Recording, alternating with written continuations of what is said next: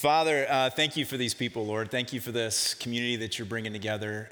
Thank you for gathering us in worship like this. Thank you for just your grace, Lord. Thank you for your grace and your mercy toward us. You are so kind to us. You're just lavishing good gifts on us all the time as your children. And as my good friend Quinn reminded me this week, you just love us.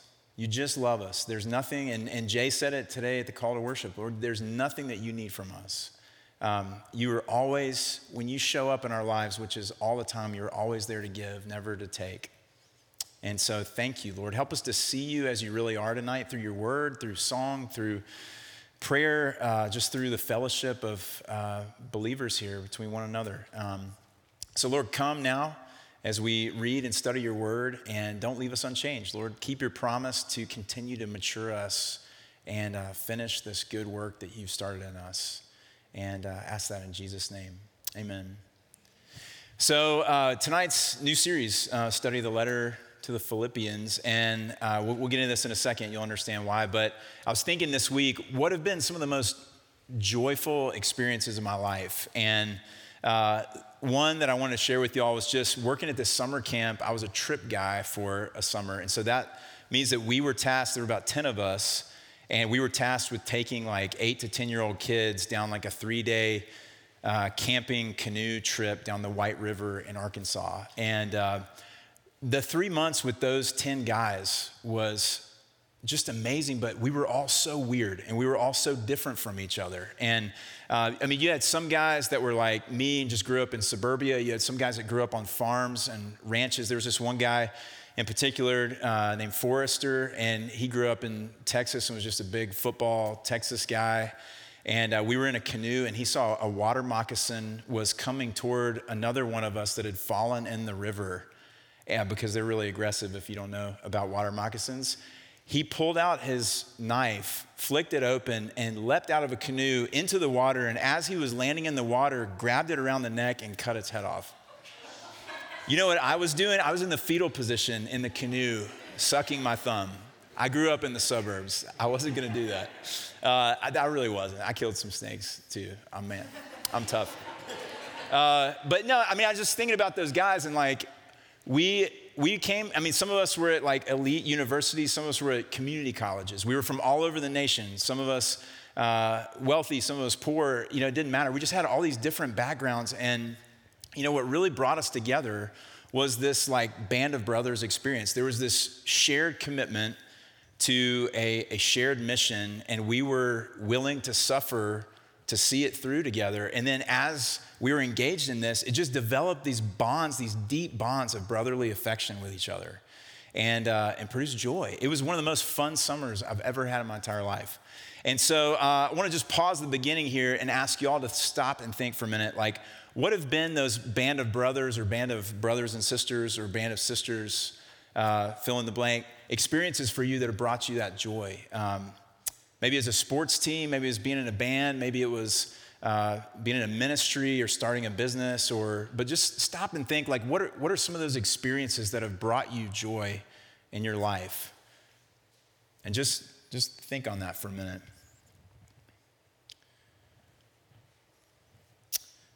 And again, just thinking about, I'm just going to assume for y'all, because I'm not hearing you talk back to me right now, but that y'all have those experiences and that those are deeply enjoyable, like significant experiences for you. And it's not a coincidence that that's the case, because we were actually made for that.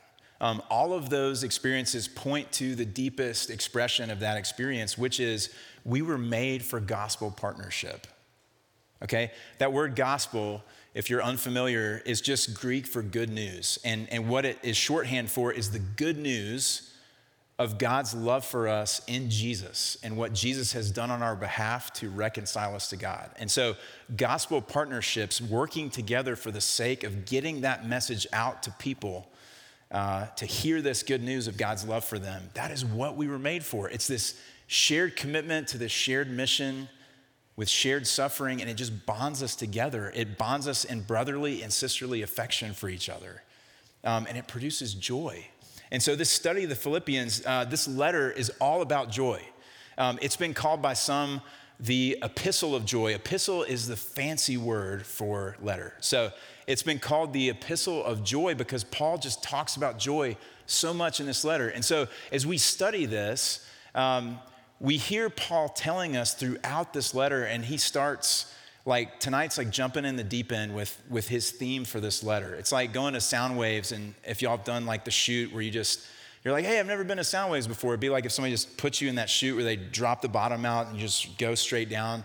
Paul's like jumping off the deep end, and he's like, hey, let me just tell y'all, like you've heard and you hear from everyone that joy is found in gaining for you. Like all the different voices in your life and the world and culture say that joy is found in getting more for me, more money, more sex, more prestige, more autonomy, more security, more comfort. It's very me-centric, and it's just getting more and more and more. How much can I get? And Paul's saying, that's not where you're going to find it, mi amigos. Joy is found in losing. That's the theme of this study that we're going to do through the letter of the Philippians, is joy is actually found in losing. And tonight, we're going to start here in the first 11 verses and see that Paul is saying joy is found in losing your old priorities. And so I'm going to ask Lindy Griffin to come up and read our passage.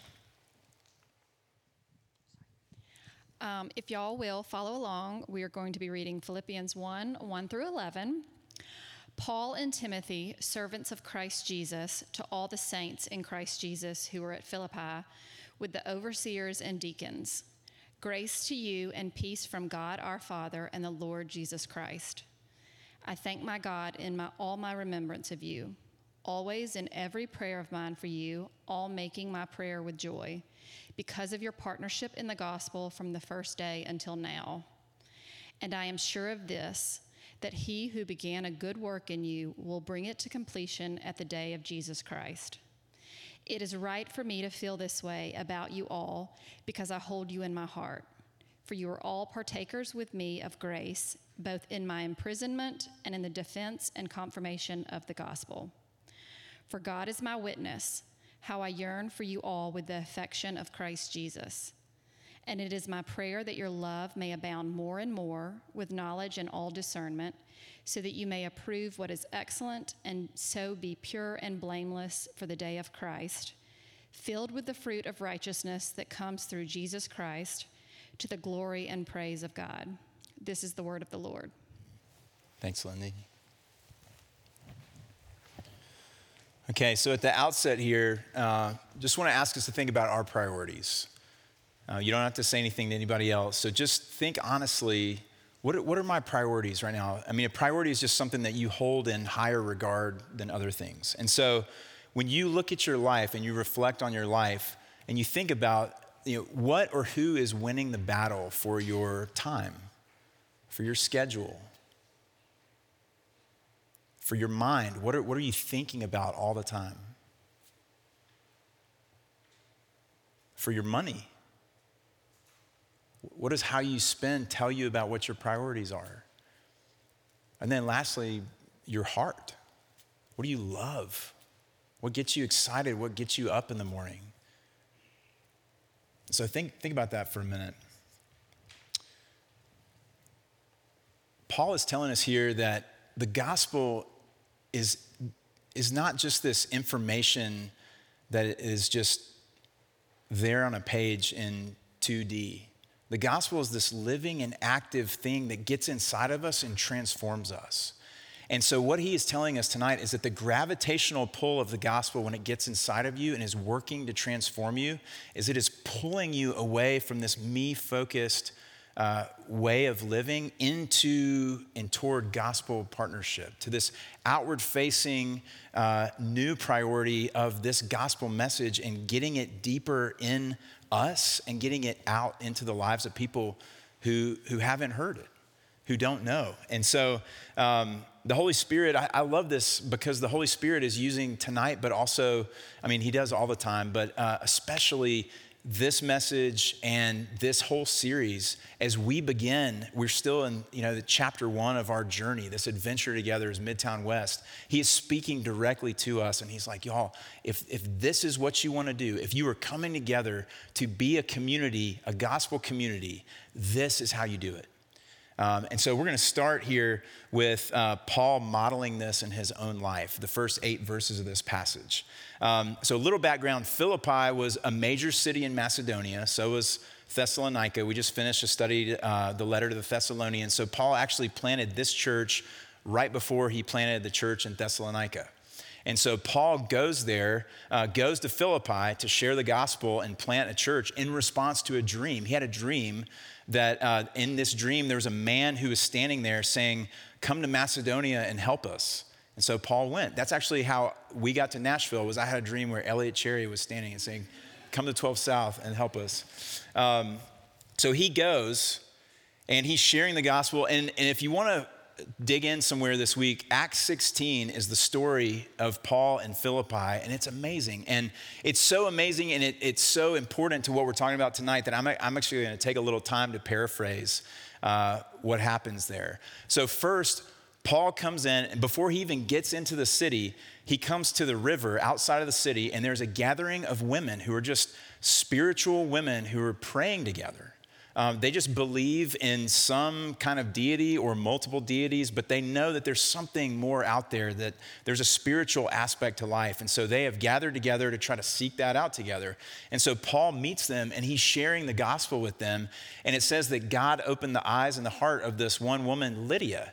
And she was a dealer in purple goods, which we all know what that is. Some of y'all are dealers in purple goods. Purple was just like a really expensive cloth. And so I like to think of Lydia as maybe like the stylist, the modern day equivalent would be like Prince's stylist. But she was out there with her purple cloth, and she was wealthy. And so there's this woman who is very wealthy, and she is the first Christian in Philippi. And it says later that her whole family, she and Paul share this message with her whole family, and her whole family is converted. And so these are the first Christians. And then next, Paul finds himself in the presence of this slave girl. She was a girl who was a product of human trafficking, and she was also demon-possessed. So she was enslaved on a couple different levels. And what was happening with this demon possession was she was spouting these kind of weird fortune teller sounding things, and people were paying her slave masters to hear from her. And so she was making them a lot of money. And so Paul calls down the power of Jesus in the gospel to set her free. And so she is freed from demonic possession. She's now freed from slavery. And she is the next believer of the gospel. She's the next Christian in Philippi. And so when this happens, her former masters are not excited about this because they've just lost their source of income. And so they physically drag Paul and Silas down to the city center, and they tell these city leaders what happened. And so these government officials have Paul and Silas beaten with rods and then have them thrown into jail. And so while they're in jail, they say around midnight, they are shackled and they are singing praises to God. I love that. They are singing and worshiping God at midnight in the jail, and God answers their prayers and shows up and meets them by sending this like earthquake kind of thing, but it's like the whole prison shakes, and all of a sudden every shackle on every prisoner is loosed. Every prison door is open, and the jailer is terrified because he thinks that everyone's going to be gone. And so he's about to commit suicide. And so instead of bolting for the door, Paul goes to him and says, don't harm yourself. We're all here. Nobody's left. Paul's like, you're the reason why we came. Why would I run out of here when I'm here to share the gospel with people who need to hear this good news? And so Paul and Silas go to the jailer, and he takes them to his house. He cleans up their wounds. They share the gospel with him and his family, and all of his family comes to faith.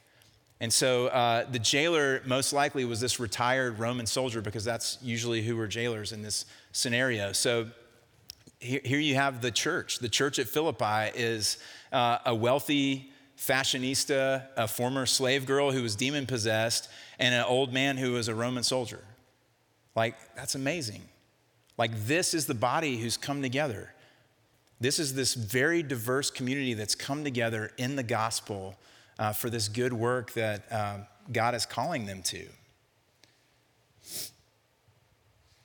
So verse 3, Paul says, every time I think of you, every time I think about these specific people, this community, I'm overwhelmed with gratitude. Every single time I remember you and remember being with you, I'm so thankful for you. His love overflows. He says, when I pray for you, my heart fills with joy. Again, if you're a Ted Lasso fan, Paul reminds me here of one of my favorite characters, Danny Rojas. He's just so full of joy. It's this Mexican soccer player who shows up at AC Richmond and is just so amazing at soccer, but he's so good and he's just so full of joy. And he's just like, joy is like falling off of him everywhere he goes. He's just, no, Danny Rojas. And this is Paul, is just like, he can't get enough. He's just like, I just love you. I'm full of joy for you. I'm full of thanksgiving for you. Because my heart is just overflowing for you. This is how he is feeling about these people, because this is what God is doing through this gospel partnership. And that's what Paul says. He says, my heart is filled with joy because of your gospel partnership, your partnership with me in the gospel. The word partnership there is the Greek word koinonia, which I'm sure if y'all been around church have heard that before. But it's what we're talking about. That word doesn't just mean friendship. It means something really deep.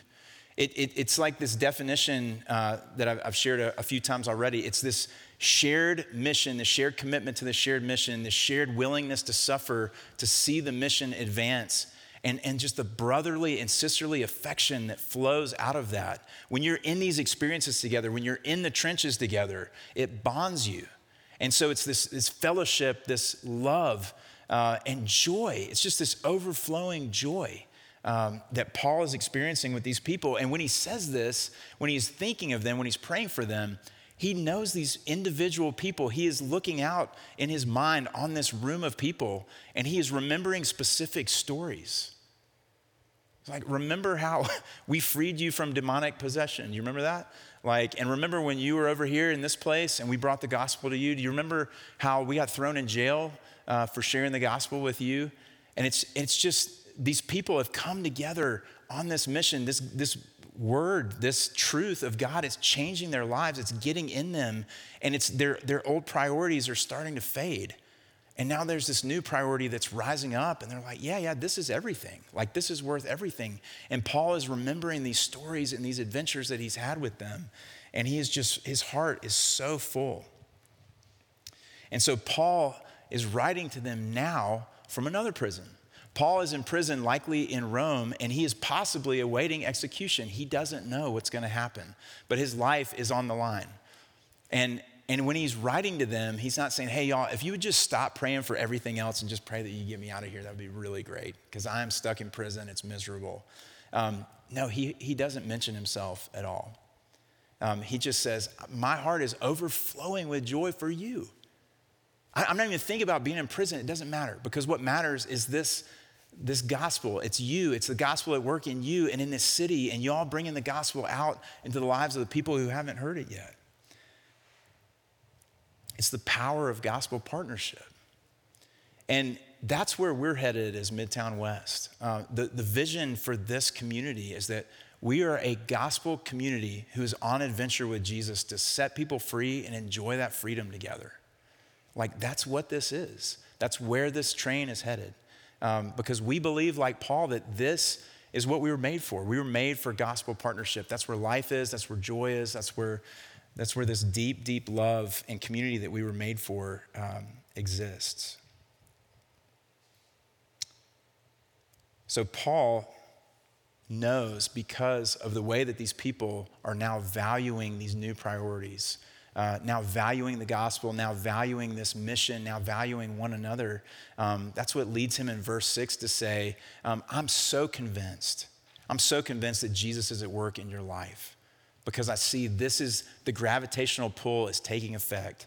This is where your priorities are shifting, your vision is shifting. Like, you have stayed with me no matter how hard it got. Like, I was in prison, I was beaten, I was not experiencing worldly success. You didn't want to hitch your wagon to me if you were looking for worldly success, because I was in the gutter. I was bleeding in the gutter in prison. And you all still said, no, we're with you. We are with you to the end because this is everything, because this is where life is.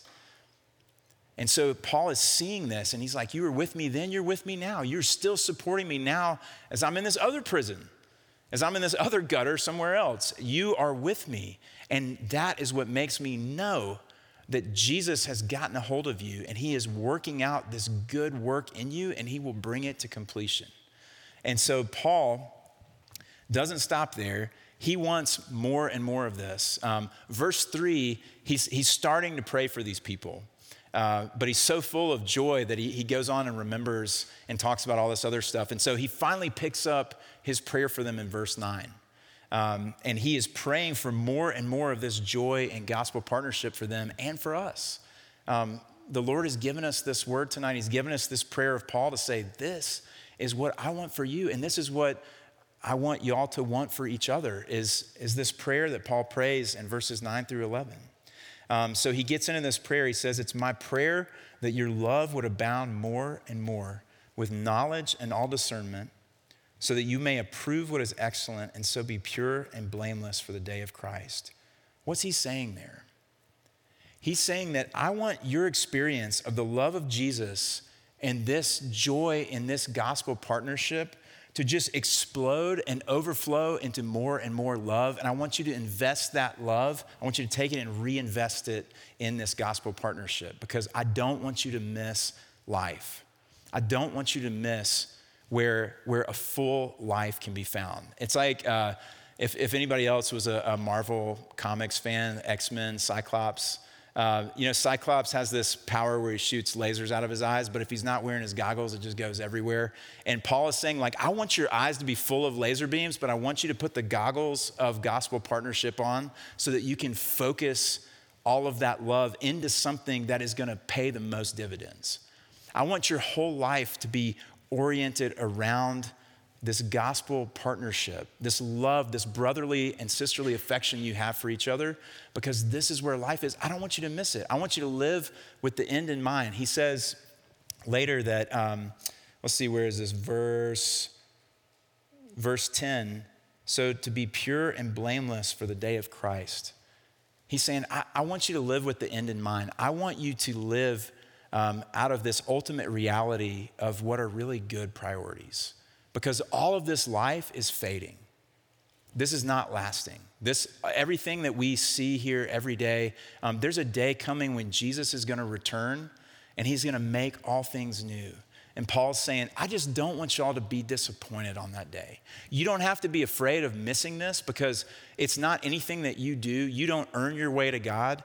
Jesus has already saved you. He's already brought you to himself. You don't have to be afraid of him when he comes, but man, I just really don't want you to miss out on anything. I don't want you to leave anything hanging for the day that he comes back. I want that to be a day where you are so full of joy because you have maxed it out. You have lived your life so well. That's this whole idea of being pure and blameless. It's not that we have to be afraid that we have to be sinless. It's Paul saying, man, I really want the best for you. And as I call your attention to Jesus coming back, I want that to reshape your priorities. I want you to think about how you spend your time, how you spend your money, how you spend your mind space, your head space, how you spend your heart's affections. And I want y'all to just take that to Jesus and say, like, hey, I really want you to reorient all of this so that I'm investing myself well, so that I will live this full and beautiful life that you have called me to. And again, Jesus is saying that to us tonight. Hey, look, I want y'all to experience this together.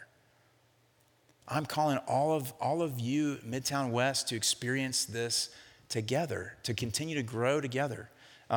This would be a beautiful prayer for you to pray for all of us this week, to go spend some time with the Lord and just pray exactly this for us, for individual people, for us as a body, just that the Lord would allow our love to abound more and more for him, for one another, for the lost, and give us this experiential knowledge to know the love of Jesus.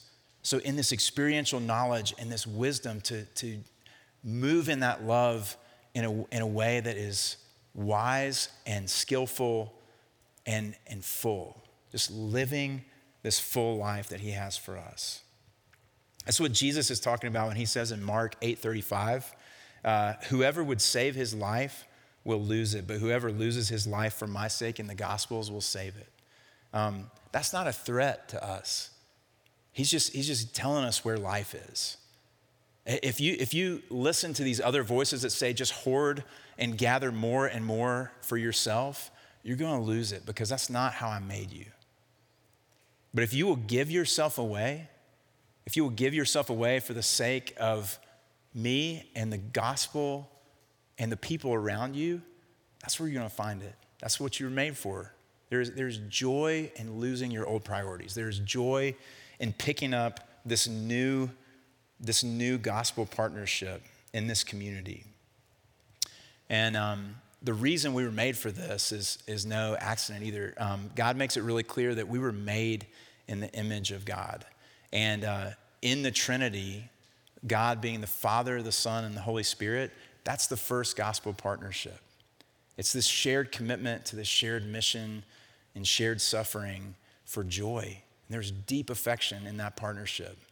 The Father sends the Son to die for us in this mission to reconcile us lost sinners back to himself.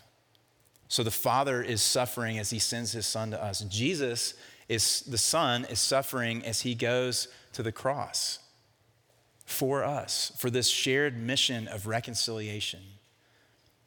And so now there's a great joy. Hebrews 12:2 says this. It says that Jesus endured the suffering of the cross for the joy that was set before him. That joy is you. That joy is me. That is gospel partnership, is God in himself, in the Trinity, is saying this mission that we are on in deep love and deep affection is bringing us joy to reconcile the lost to myself and invite them into this community. That's what this is. That's what he is doing. That's what he's inviting us into. And now he invites us into that partnership and says, come experience this joy with me. Come experience this joy with Paul. Come experience this joy with Lydia and the slave girl and this Philippian jailer. This is our story. This is this family that's growing throughout history. And it's what we were made for. And so this is our little chapter in human history. And he has gathered us together. And it's so beautiful that, like, it doesn't matter if we have nothing in common with each other. The gospel is this power that just draws us together and gives us deep community. And that's what we have here. And so God is saying, believe this message. You know, John 3:16, some of y'all have heard this a ton.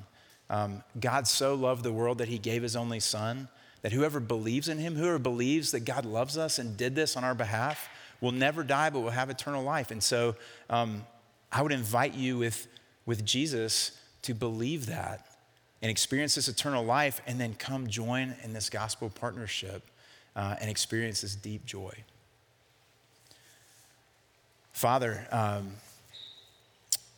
it is hard as this new work, this new power of your love, your presence inside of us, is the gravitational pull from you is into this gospel partnership of losing ourselves, to stop thinking about ourselves so much and to think about you and about others and about this mission that you invite us to join you in. But we are still in this body of flesh, and there's still this part of us that wants to isolate and gather for ourselves, Lord. And I pray that this week you would meet us, Lord. Meet us as we go deeper into your word in this study of Philippians, Lord. I pray that you would open doors for us to gather throughout the week with one another Thursday morning, and just individually over coffee, whatever it is, going on walks, to just help one another walk in this gospel partnership together. Lord, do your good work. Continue to bring us to full maturity. Make us more self-forgetful and get lost in the beauty and the love and the joy that is in you and in this mission that you've called us to. And I ask that in Jesus' name, amen.